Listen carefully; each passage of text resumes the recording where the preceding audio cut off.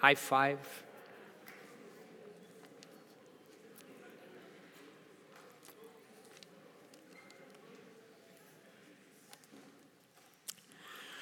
I got to confess to you that there was another subject that I wanted to teach on this morning, but somehow, some way, I couldn't get away from what I want to share with you on this morning. So I trust, I believe, I pray, I hope that it's God at the end. We'll see. Today is a good day because our theme is the kind of theme, the subject is the kind of subject that tonight at 6 p.m. we'll be coming back here to pray. So I'll kind of be able to evaluate how effective it was. The theme this morning is prayer. So I want to call your attention to verse 1 there in Luke 18. Jesus, he is speaking to them a parable that men, and the implication here is in the plural. It means women, men, teenagers, youth. In other words, human beings always ought to pray and not lose heart. That word ought, if you're taking notes, in the original language is a word that means necessary. Necessary. So Jesus is teaching that it's necessary to pray. That word is a word that also means right. Not only is it necessary, but it's right to pray. It's a word that means required. Right. Necessary. Necessity. To give it to you very simple, in a 4-letter word, N-E-E-D, need. The need to pray. So if you wanted a title for the morning's teaching, that's it.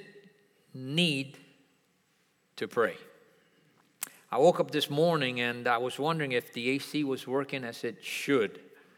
And it's an interesting thing because in South Florida, you need air conditioning, right? When you think about the humidity, you think about the heat.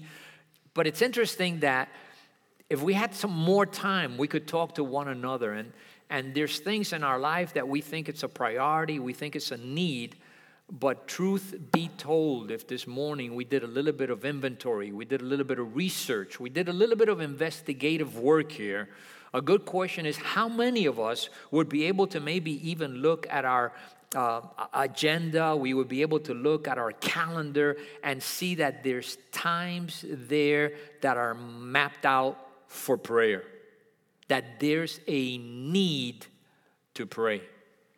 Here, Jesus says there's a need to pray. And again, look at verse 1. Hopefully you have your Bible open. And look at the contrast. Why is there a need to pray? He says here, not lose heart, which is a word that can be simplified to, what's the word that I'm looking for? Fainting. The need to pray and not faint. The implication is that when you pray, there's going to be like a battle. There's going to be a contrary wind, contrary resistance, a contrary impediment to do actual prayer. Let me illustrate this for you this way. This week, I challenge you to try to pray. Get up in the morning early, maybe later at night if you're trying to pray, and watch what happens. Early in the morning, you begin to pray. You got your notepad. Maybe you want to take some notes. God's going to speak to me. You got your Bible, and you begin to pray, and all of a sudden, meow, meow. I know that's a sorry cat, but you get the idea, right? And you say, I didn't know I have a cat. Oh, you didn't. Is that other cat that's trying to get in the way of your prayers. Ruff, ruff, ruff. I mean, I've tried to get up in the morning and pray, and you even hear roosters. Roosters? I don't live in a farm area. And maybe when you get past the animal sounds, maybe there's funny noises in your house. And I wonder if somebody's there. I never heard that sound before. And then the thoughts, oh yeah, they still owe me $50 when we went out to eat. And then you start thinking, man, we had a good time. Man, that was a nice meal. I haven't been to the restaurant in a long time, as a matter of fact. We got to go back, but not with them. They still owe me $50. And before you know it, you're thinking, you're wondering, the alarm goes off. God, give us a good day. Pray for, amen. What is prayer? Why is there that need to pray? Go with me to verse 2. We continue reading here. It's an earthly story. It's got a heavenly meaning.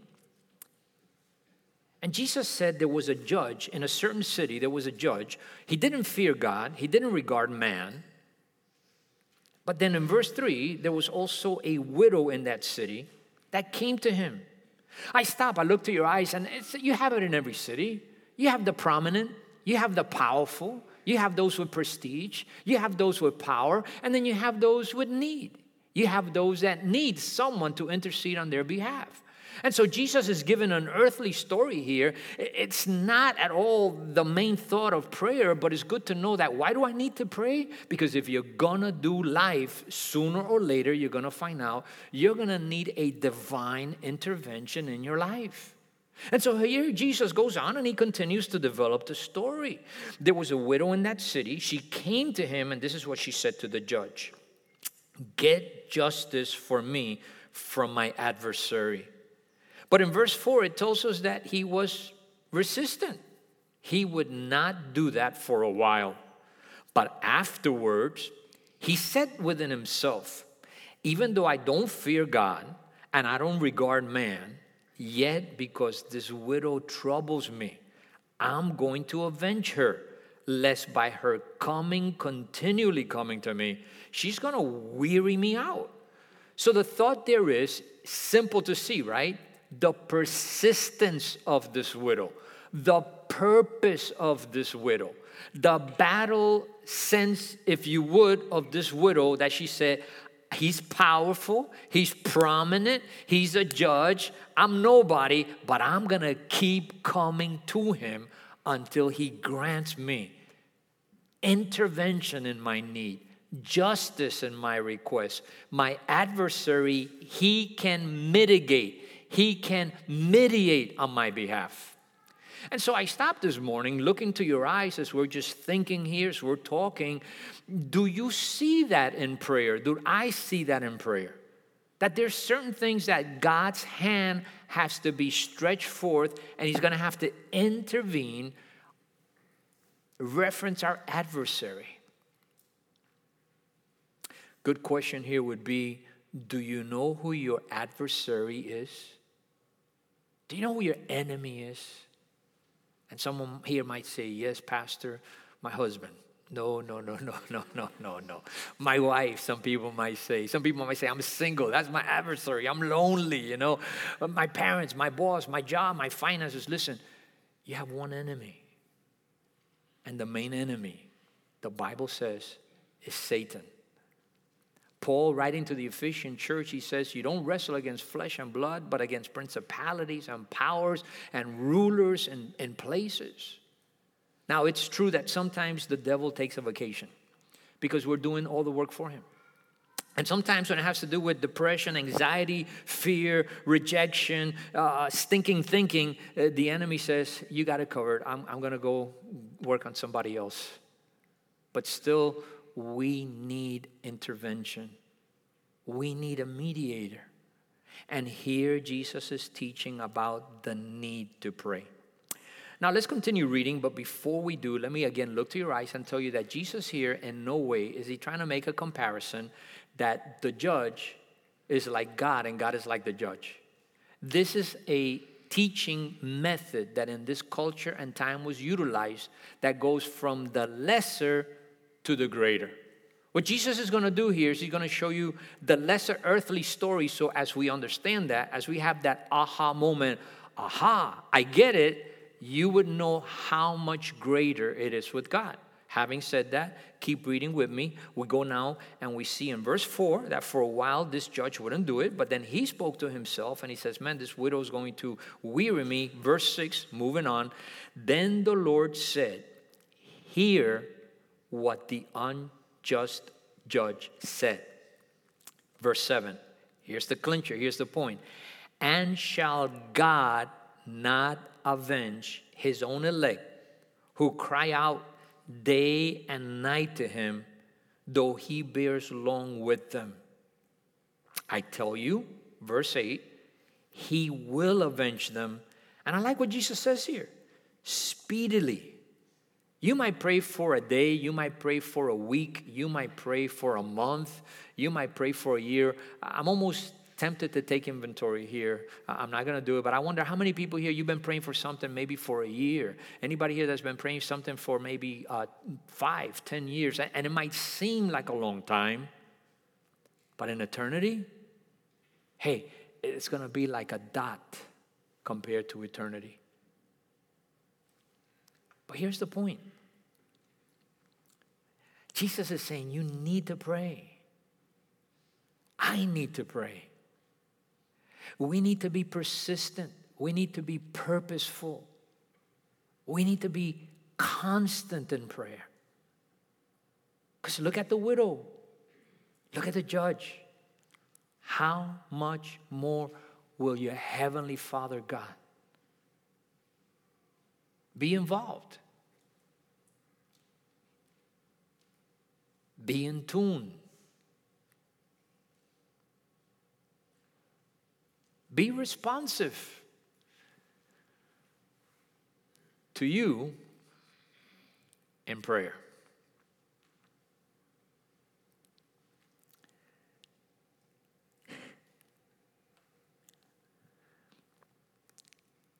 This is where it gets fun. Because I'm looking at you. You're looking at me. I don't know what you're thinking. You don't know what I'm thinking. But I'm going to tell you what I'm thinking. If you're thinking about what I'm thinking, the need for prayer.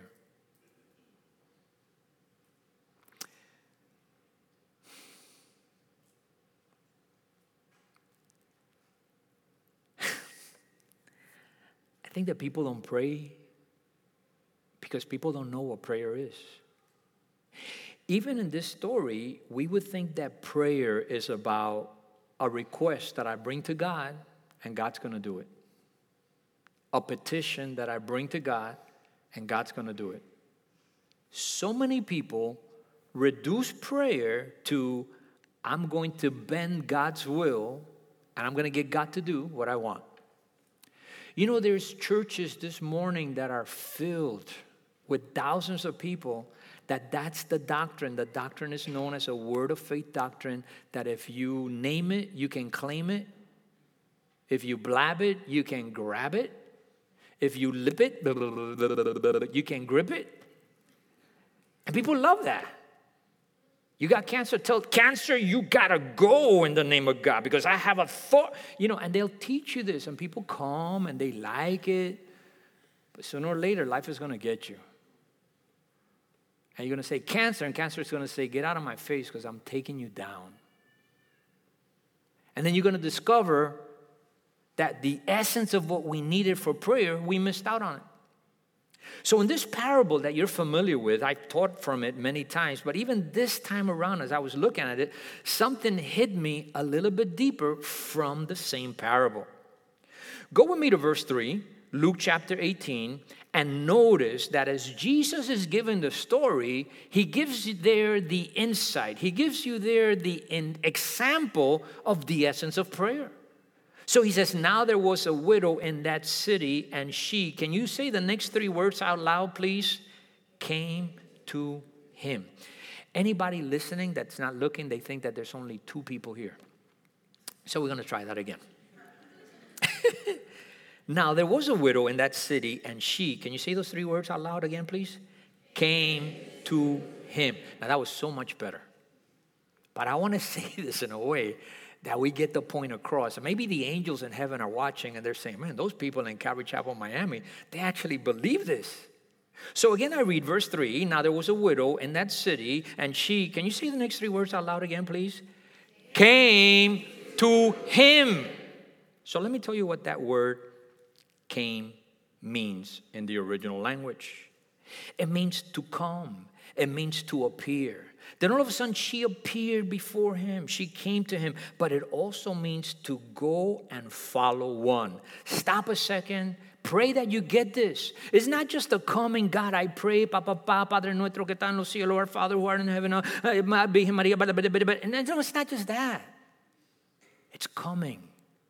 What's the word there in the original language? You're following him. You're appearing before him. Let me give you more information here. That word in the original language, it means to the advantage of. It means that she came to him, she appeared before him, she's following him, she's leaning on him, but he, the judge, has the advantage. It's a word that means to be nearby, to be towards with regards. I stop a second here, and as we begin now to kind of like dig in and hopefully this morning find out, okay, what is prayer? It's an interesting thing that Jesus already there is teaching this widow, the way she comes to the judge. It's not like, hey, judge, I name it, I claim it, I command you.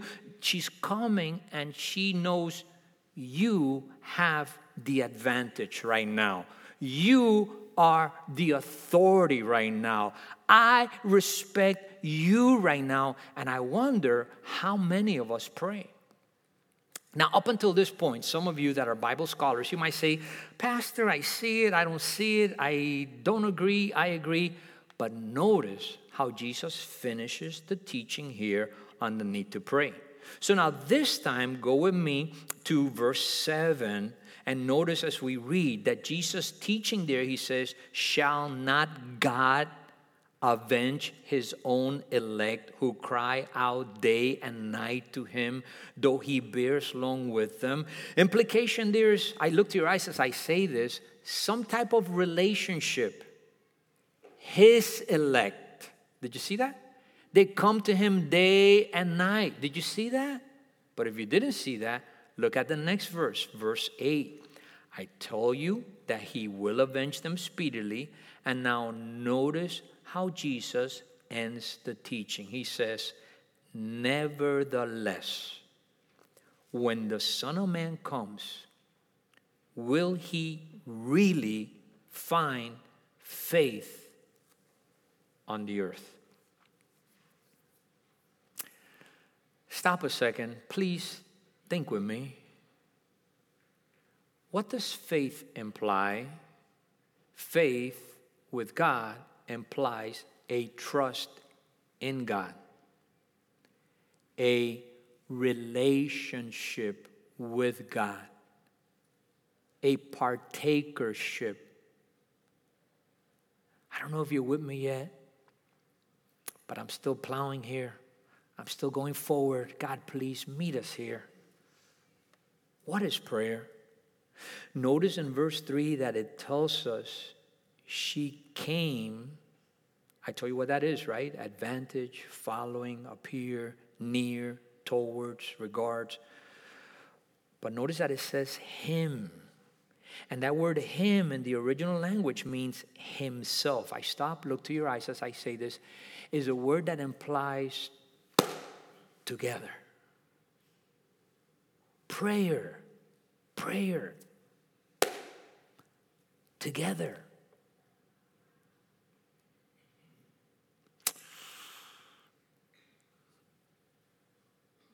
Are you understanding in Spanish? ¿Comprende? Years ago, I got this book called The Kneeling Christian. There's been more than 270,000 print of this book. It's by an unknown author. I shared it with the first service, and some people came up to me and said, Pastor, we went online and the book is there. However, someone said it was a used book. It was $4, but $20 for shipping. I would say, don't buy it. Don't buy it. Praise be to God, I understand that there's a free PDF. So if you go with computers, you can get the book and read it for free. I pay for it. I think I paid $1.50 for it back then.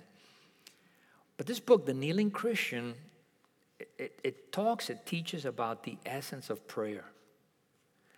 And so it's got a chapter 5, that speaks about what is prayer.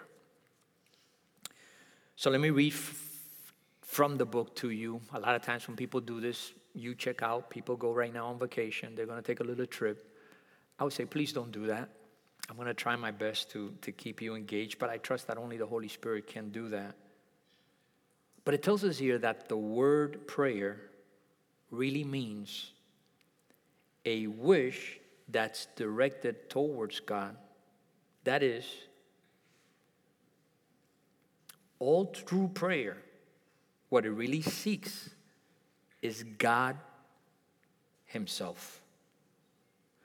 For with God, with Him, we get all that we need. Prayer is simply the turning of the soul to God. Here's the way that King David describes it in Psalm 25, verse 1. He says, "Unto thee, O Lord, do I lift up my soul."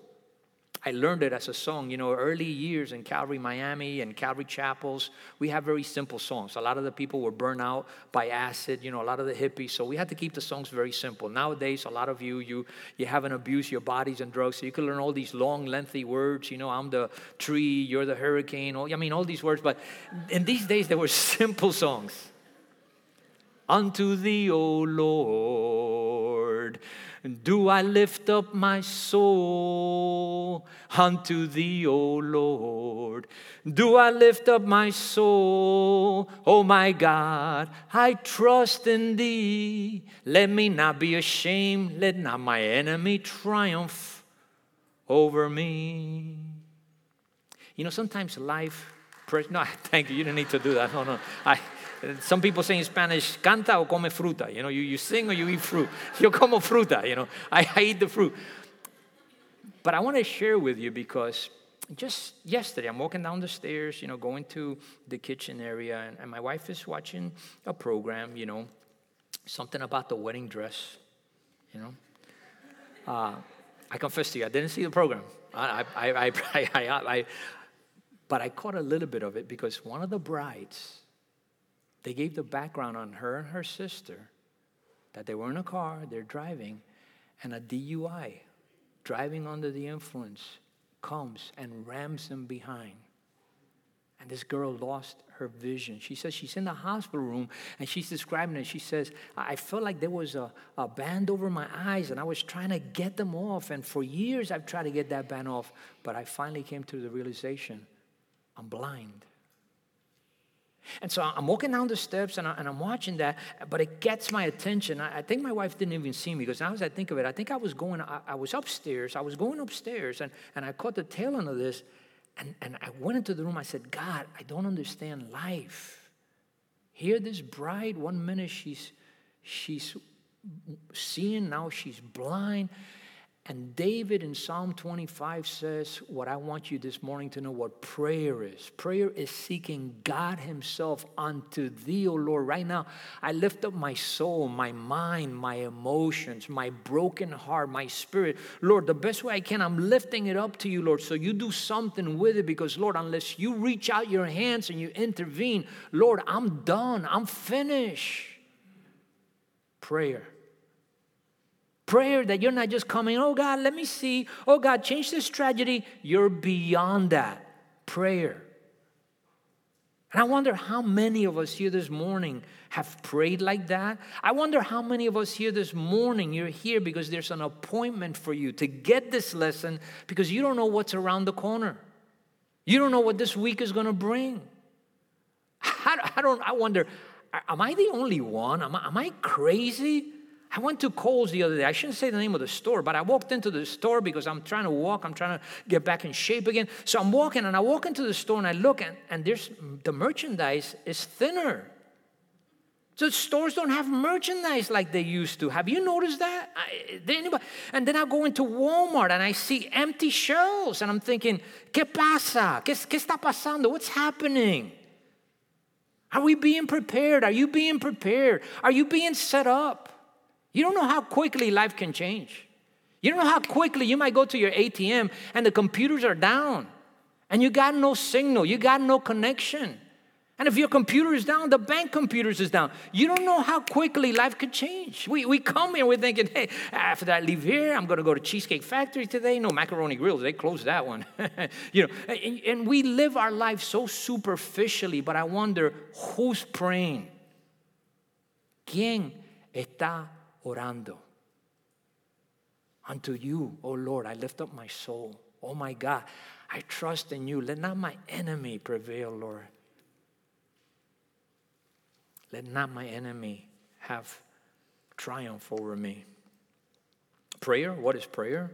A turning of the soul to God. Prayer, we lift up our souls to God in prayer, and it gives God the opportunity to do what He will in us and with us. Prayer, putting ourselves at God's disposal. Wife, excuse me. Husband, excuse me. Son and daughter, excuse me. Mom and dad, excuse me. Kitty cat, doggy, excuse me. Because right now, I got to go with God. Okay, God, here I am, Lord. Whatever you want. Whatever you say. Whatever you want to do. Whatever you want to show me about myself, Lord, prayer right now. God, let's do it. For so many people, prayer is informing God. Lord, have you seen, Lord, when are you going to change my boss, Lord? Lord, I need another boss. Or the boss saying, Lord, when are you going to take that employee away? I can't fire them because of the union. Lord, would you please take them away? Amen. And then you feel good. Man, I prayed today. Watch, that employee is going to leave. That boss is going to change. And all the time the Lord is saying, you don't know why I brought you that employee and that employer? So that you will come to me. So that you would lay down your will before me. So you stop your stinking pride thinking that everything's about you, and maybe I have a plan in this. And that's prayer. Please go back to Luke 18. I hope I didn't go too far away from it. I hope as I come back to it now, you realize that prayer is about relationship. Prayer is about, what's the word that I looked? Participating in interaction with God. And so that's why at verse 3, now you see that he says, she came to him. And now at verse 8, at the closing, you see why Jesus says, nevertheless, when the Son of Man comes, will he really find relationship? Will he really find faith on the earth? Will he really find that trust that is there between student and teacher, servant and master, soldier and leader, saint and God, slave and master? Philippians 1:21, Paul said, for to me to live is Christ. And when I die, get out of the way, that's gain. Prayer. It says that Paul and Silas, remember, they're in prison. They've been beaten. Their backs have been beaten. They've been taken advantage of. The system failed them. Church failed them. Religion failed them. Everything fails them. And it's midnight, and they got bloody backs, and they're bruised, and they're hurting. And what are they doing? Singing. I wonder if they were singing that good old Baptist song. If you're from a Baptist church, you know this song. Oh, victory in Jesus, my Savior forever. He bought me and he sought me with his redeeming love. I told you, I eat frutas, but I don't get a chance to do this. So I'm excited this morning. But the point is, when life beats you up, what do? Oh, man, I can't. Oh, man, this so hard. Oh, man, I could tell you're not praying. You're not praying.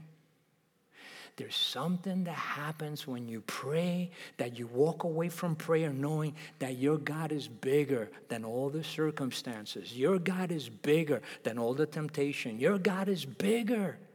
And so you could sing, man, there's victory in Jesus. You could sing that. You can sense that. It's got you. And that's what Jesus is talking about. He's saying, listen, this widow, she wearied the judge. Hey, I'm trying to teach you here that God is going to bless you even so much more. But the question is, when it has to do with prayer, will people really learn the essence the priority, the purpose, the price of prayer. It's not that you got your answers prayer or your prayers answered. The price is you met with God. You sat with God. You put everything aside for a moment because God was more important. So maybe you have problems here. The enemy's chasing you. They're attacking you. I look at the television. I don't see the Olympics, but I see some people kneeling. I see some people standing and saluting the way that I learned, the way that I grew up. I pledge allegiance to the flag. People don't realize what's at play. People have no idea what's going on. And they're not praying. The church is not praying. You take a survey here. I want to confess to you, I come to you teaching on this subject, not like the authority, not like, man, I pray 12 hours a day. I come to you this morning realizing, God, my prayer life needs to change. This season of my life, Lord, I need to go deeper with you. Otherwise, there's no option. And I wonder how many people here today are going to leave thinking, you could leave thinking about the service, you could leave thinking about the pastor, you could leave thinking about how you missed the pastor, maybe, and all those things have their place.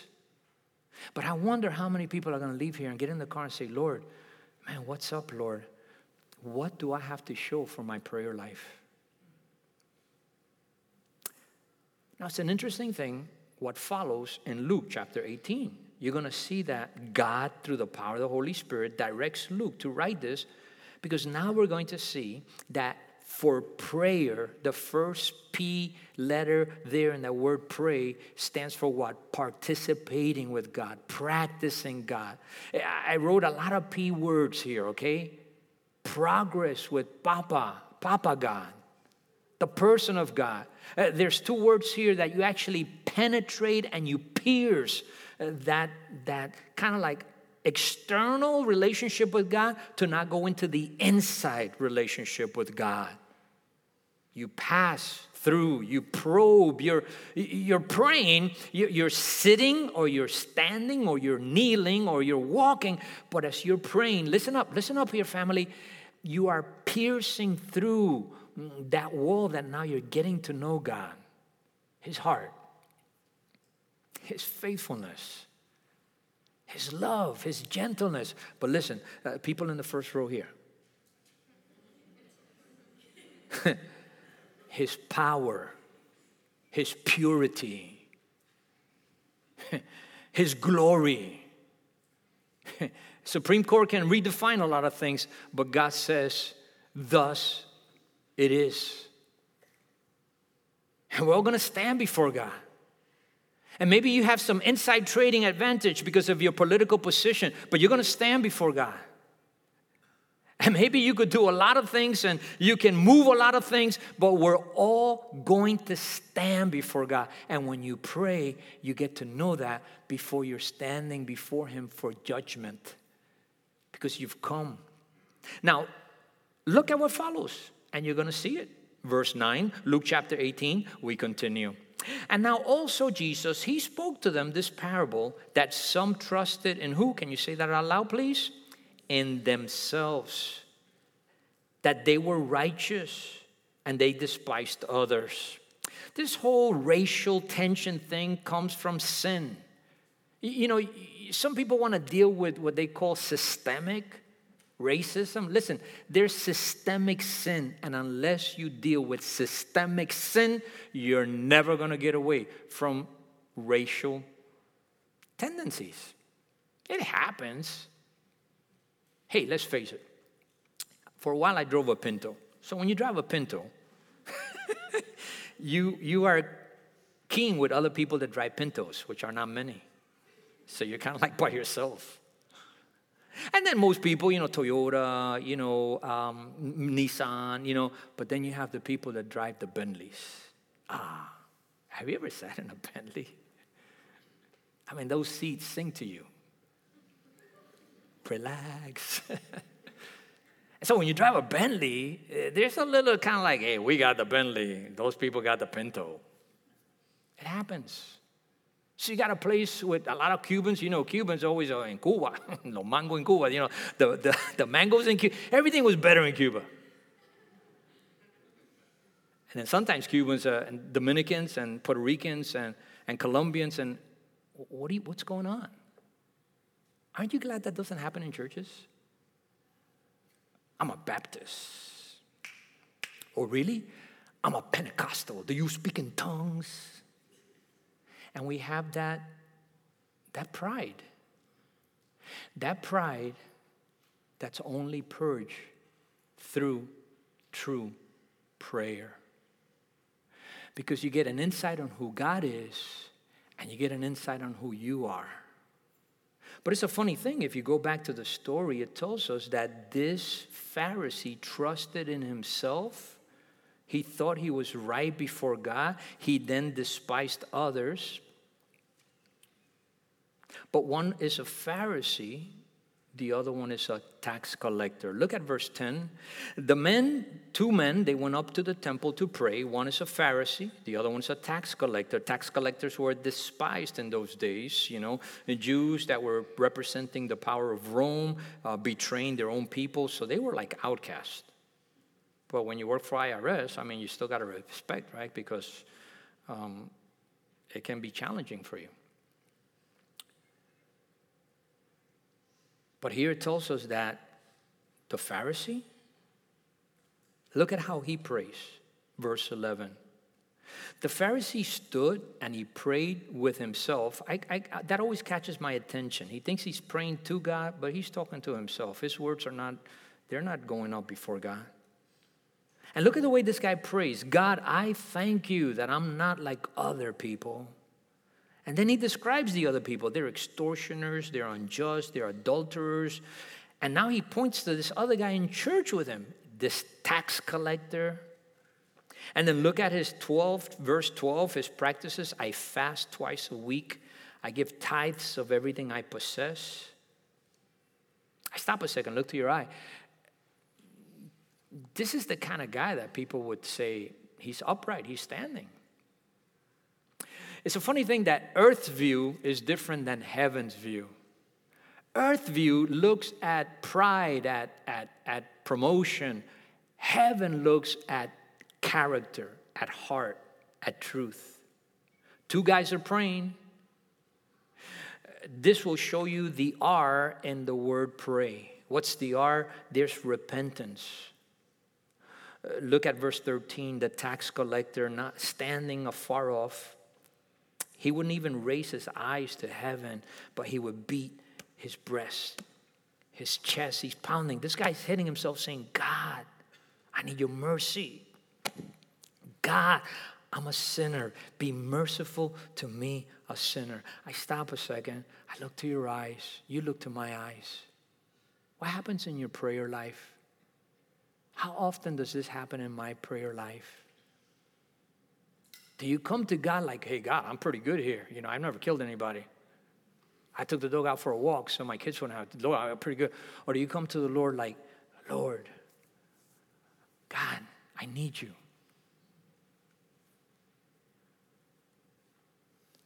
I wonder how many people here look around them and say, man, there's people around us that they need influence. We live in days that so many people are confused. The immorality is being degraded to such a degree. People kidnapping, taking little kids for pleasure. How many kids go missing? Sex, slavery. And to think way in the back there, in the front here, our prayers can make a difference. Are we praying? And I wanted you to see here that this tax collector, in his prayer, he's repenting. He's reaching, and look at this, he's receiving. Pastor, where do you get that from? Look at how this finishes. Verse 14, the words of God, Jesus Christ says, I tell you, this man went down to his house justified rather than the other. Because everyone that exalts himself is going to be humble, and everyone that humbles himself will be exalted. I clicked on that word justified. I put a circle around it, and let me tell you what that word means. It means to render righteous. It means to declare or such as he or she ought to be. I stop a second, I wonder, I look here to my left. You see what happens here in prayer? That when you get up from prayer, whether you're kneeling, whether you're sitting, when you walk away from prayer, you got that sense, I'm like I ought to be right now. I've relied on God. I trusted God. I allowed God to be God. I got my marching orders from God. I got clarity from God. I got direction from God. Prayer. And how many people they pray? And they stand up from prayer, I think sometimes worse than how they started. What is prayer? I go back here to the book and I give you an illustration. It tells us here that prayer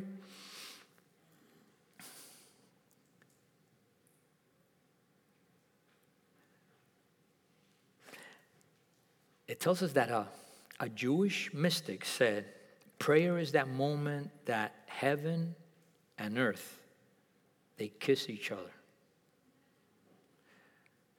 My wife may not like me to say this, but here we go. It's real. This is the way I've been married 42 years, and when I kiss my wife, I still like it.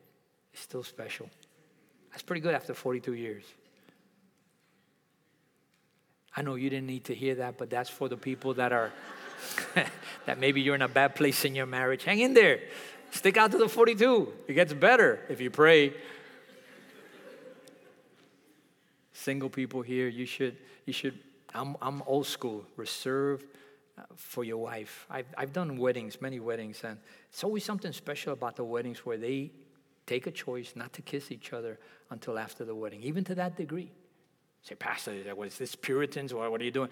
Listen, don't knock people. You don't knock the people that kiss and are all over them. You know, there were people like octopus, 15 hands. You know, so don't get on these people. This is the way the Lord led them. But I will tell you this. Every wedding like that I do, the presence of the Lord is there. It's like, hey, emotionally, sexually, anybody can. But when you spiritually make a connection and you say, you know what? I'm going to live in holiness to please God. God shows up. God says, you consider my word? Watch me now. Watch me bless you. Watch me give you understanding. Watch me give you the divine glue that no matter what comes against you, you'll prevail. We all love it. You all love that Rocky and Adrian story. Hey, Adrian! Yeah, Rocky, all the love, you know. Why she's sick, you know. He can't fight. Why she's okay now. You all love that. But nobody goes after it. Nobody's willing to pray.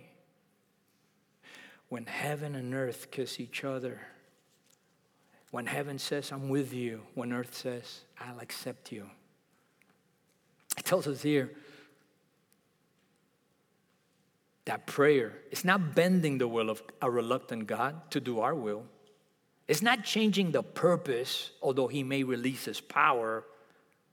No, we must conceive that prayer is overcoming God's reluctance. That's not what prayer is. Prayer is laying a hold of his highest willingness.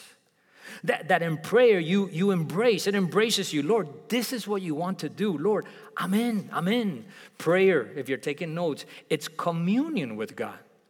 It's intercourse with God. Remember, this is an old book. We've messed up words so much, to such a degree. I wish I could go in that rabbit trail. I won't. But intercourse, I love this. Intercourse is like I have my course, and then with prayer, God's course intersects my course, and now I continue in God's course. Intercourse with God. Prayer. I love it, Lord. I need this, Lord. I need that. And then in prayer, Lord, really what I need is just you and to be content wherever I am. So God, let's go. Forget about what I asked you. God, let's just go. God, I want you. I want more of you, Lord. I need you, Lord. I see what I really need. Prayer, communion with God. Prayer is intercourse, talking not only to God, talking with God. Have you ever had that person in your life that they just talk? And then when you're about to say something, they say, oh, it's been great talking to you. I got to go. Ever had a person like that? I think we do that to God sometimes. God, I need this. God, I need that. God, change my son. Change my daughter. Change my dad. Change my church. God, change my country. God. And then when God's about to talk, we say, amen. Thank you. See you later, God. Oh, man, I prayed today. I prayed for 4 hours. No, you talked for 4 hours. You didn't listen for 1 second. But hopefully this morning, as you leave here, you know what prayer is, right? You listen to God. You go away from that prayer time, and nothing that you came asking for may come about, but you leave stronger than you've ever been because God's course for your life was affirmed. Just a few more before I send you home.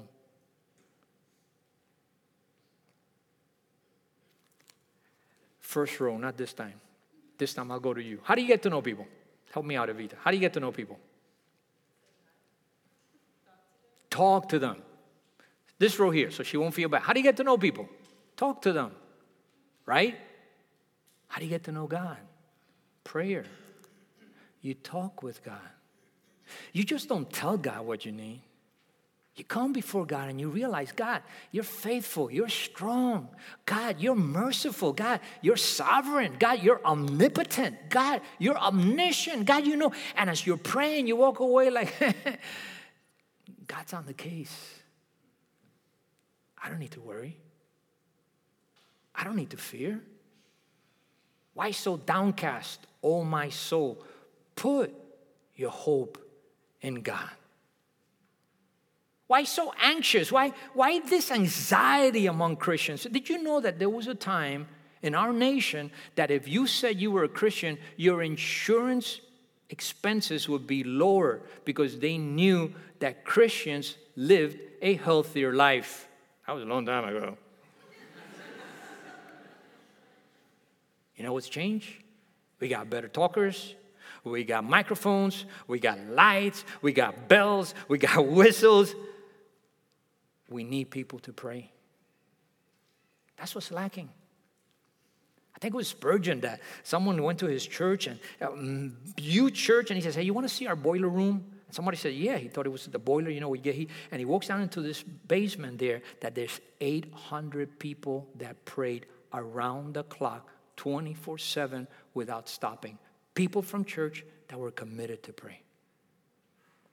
Hey, did I tell you that we have a special pastor in this church? Did I tell you that already? You know, this young pastor since 2020 through all COVID, and I couldn't say this as a pastor because if I said what I'm about to say, you would say, oh, you're saying that because you're the senior pastor, but I'm not the senior pastor anymore. So there's a freedom here that I'm enjoying. There's a freedom here. Since COVID hit, he's been coming here. His wife has been coming here. They've been leading songs. They've been praying at 6 o'clock in the evening.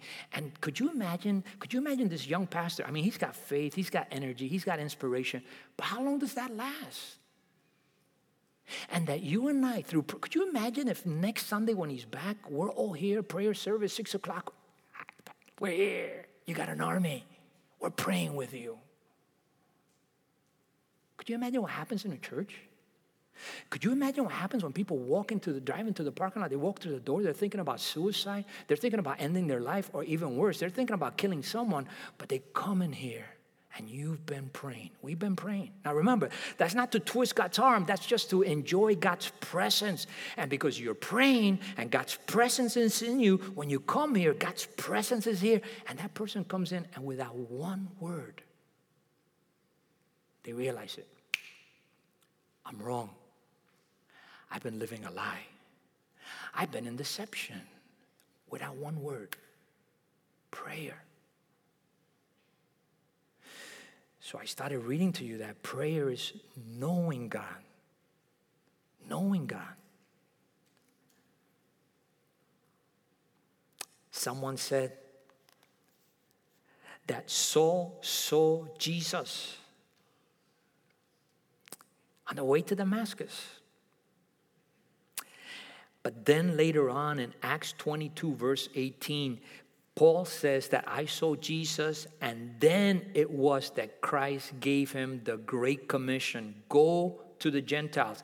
God gave Paul the vision. And now the vision came before the vocation and the venture. Are you with me on this? When you pray, when you see God, like Isaiah, remember Isaiah sees God, he sees the presence of God, and then God says, man, who am I going to send? And Isaiah says, I see it now. You could send me. I'm going. I'm ready to go. And now sometimes people have occupation. It's funny, after the service, I'm talking to Kathy, and she gives me some information that was just great. Occupation is something that you kind of grab. I'm going to be a nurse. And there's a lot of nurses that should do something and stop being a nurse because you're making the patient more sick. I mean, just the way you give somebody the medication, right? Come on, get up, here's your medication. And then you got a nurse, hey, come on, are you ready? I got something for you here. Got your meds. Oh, yeah, I'll take them. Open your mouth now, I want to make sure you took them. You got attorneys, you got doctors, you got people that they don't have vocation. Vocation is when you have a calling, vocation, calling. And when you're in presence of the Lord, sometimes you get it. You sense it. Man, I'm called to be law enforcement. I'm called to be a firefighter. I'm called to be a pastor. I'm called to be a missionary. How Paul got... No wonder so many people are just doing things for money and there's little vocation. Ever been to a restaurant where the waitress or the waiter has vocation? I love going to a restaurant before you sit down. They got the menus. They got the water. They got the smile. They got that sense that says by the time you leave here, you're going to be well fed, you're going to be taken care of, you're going to be all right, you're going to come back, and you're going to leave me a good tip. But if they get the tip or not, it doesn't matter because they got vocation. Ever been to a restaurant like that? You know what the contrast is? You go to a restaurant and, and they bring you the menu, the water, and all of a sudden you say, never mind, I'm full already. You want to go. Vocation. You get that through prayer. Knowing God's will for your life more than your will for your pocket or your pride or your persistence. Prayer is nothing else than the sense of God's presence. He writes about a man by the name of Horace Bushnell. He says, when Horace Bushnell would pray, he would bury his face to his hands. He would pray, and I, praying with him, I would be afraid to stretch out my hands because in the darkness, I thought God was so present that if I stretched out my hand, I would have touched God. Prayer. I want to finish early. It's 12:26. Let's see if we could do this. Let me send you home with this one. Speaking about prayer. You're going to love this one.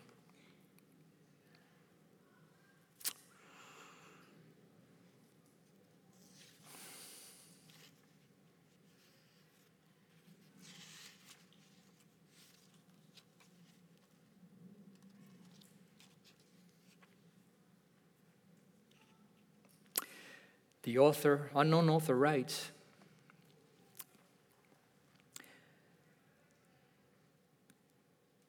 is it not time that we got a new vision of who God really is? The God of the Scriptures, the God of the Bible, in all His glory.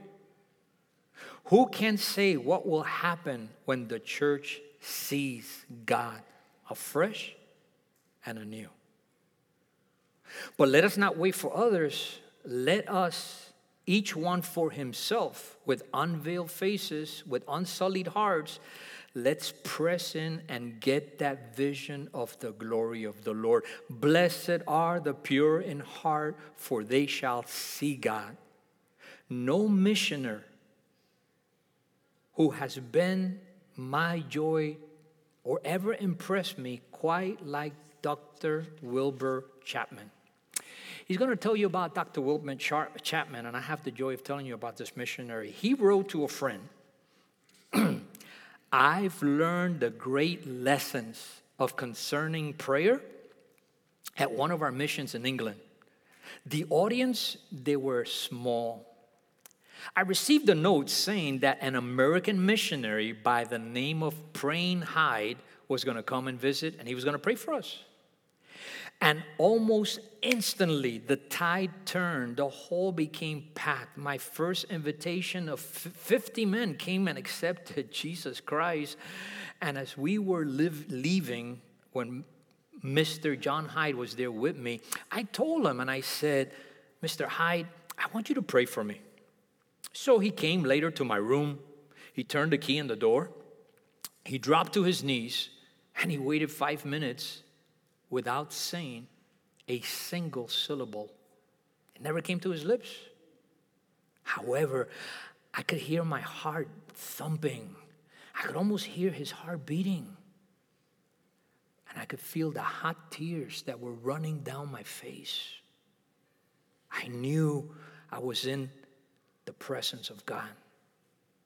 Then, with an upturned face, down with which tears were streaming, I finally heard him say the first 2 words in the prayer, and they were these words, "Oh, God." And then for 5 more minutes, at least, he was still again. And then I knew that he was talking with God. There came up from the depths of my heart such petitions for men as I had never heard before. I rose from my knees to know what real prayer was. We believe that prayer is mighty. We believe it as we never believed it before. Hey, the worship team is going to come up. The pastors are going to be up here to pray. I'm going to dismiss. I'm going to pray now, and I'm going to dismiss you. You're free to go home. If you have kids next door, please go get them early. It's 12:30, so we're finishing right on time. I want to extend an invitation. There might be someone here that maybe this morning God spoke to you. And you want to pray. You want to be a person that prays. You could stand up out of your seat. You could come and pray with the pastors. Ask God to draw you to time with God in prayer. Ask Him. Watch what happens. Tomorrow, you might wake up and look at the clock, and it might be 3 in the morning. It could be 4 in the morning. Don't do what I've done in my life. Oh, God, man, it works. Thank you. But I'm going to sleep 5 more. Don't do that, because then next time you look at the clock, it's time to go. But the Bible says, and we've been looking at the scripture here, that when we seek, when we look for God diligently, God is a rewarder. He's a rewarder of those that seek Him diligently. I don't know what my grandkids are going to remember me by. Oh, that grandpa, he was a little crazy, whatever. But as I prepare for this teaching, I'm thinking, Lord, I read this book, and John Hyde influenced people to prayer. Lord, maybe my prayer life with you can be such that I can influence my grandkids, my granddaughter. How much time you have left? How much influence will your life still provide? You realize that when you pray and you're in God's glory, you reflect that glory. You realize that you could go to a bank teller, if you still do that, everything is changing. Everything is online now. Pretty soon, everything's going to be online. But that you could still have interaction with people, and they could look at your face and they could say, what is it about you? And it's your prayer. You bend your knees. You call on the Lord. You spend time with the living God. You're hungry for God. I see these concerts, I think they had one not too long ago. The whole stage fell apart at the stadium, And I see the music and I see the bell. And people, sometimes they light the things and they're swinging their arms. And when they leave, they're as selfish, as self-consumed, as proudful as when they came in. But then you see people in prayer, and when they leave, they're humble. They're actually usable by God. And it's an amazing thing. There's a fellow worker. There's someone in your apartment building. There's someone in your job. There's someone in your family that's thinking about blowing their brains out. And you came, and the way you said, hey, man, how you doing? Hey, can I pray for you? And they accepted. Why? Because you're real. You're genuine. You're authentic. You're a vessel in God's hands in a lost and dying world. I wasn't on the Titanic. I read about it. I know the story. But sometimes it feels like I'm living in the Titanic. This thing is going down so fast, you know. And I'm looking at people around me. I'm looking at them. And I'm seeing what they're talking about, what they're concerned about. I'm thinking, I lived through this once already. I was in Cuba, and things just changed. And now they're saying, patria o vida.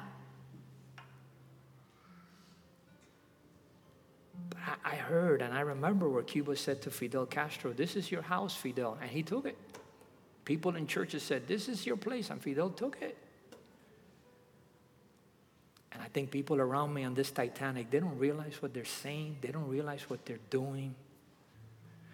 And so the weight of my heart this morning was, can my prayers make the difference? Can your prayers make the difference? And I would say to you, absolutely 100% yes.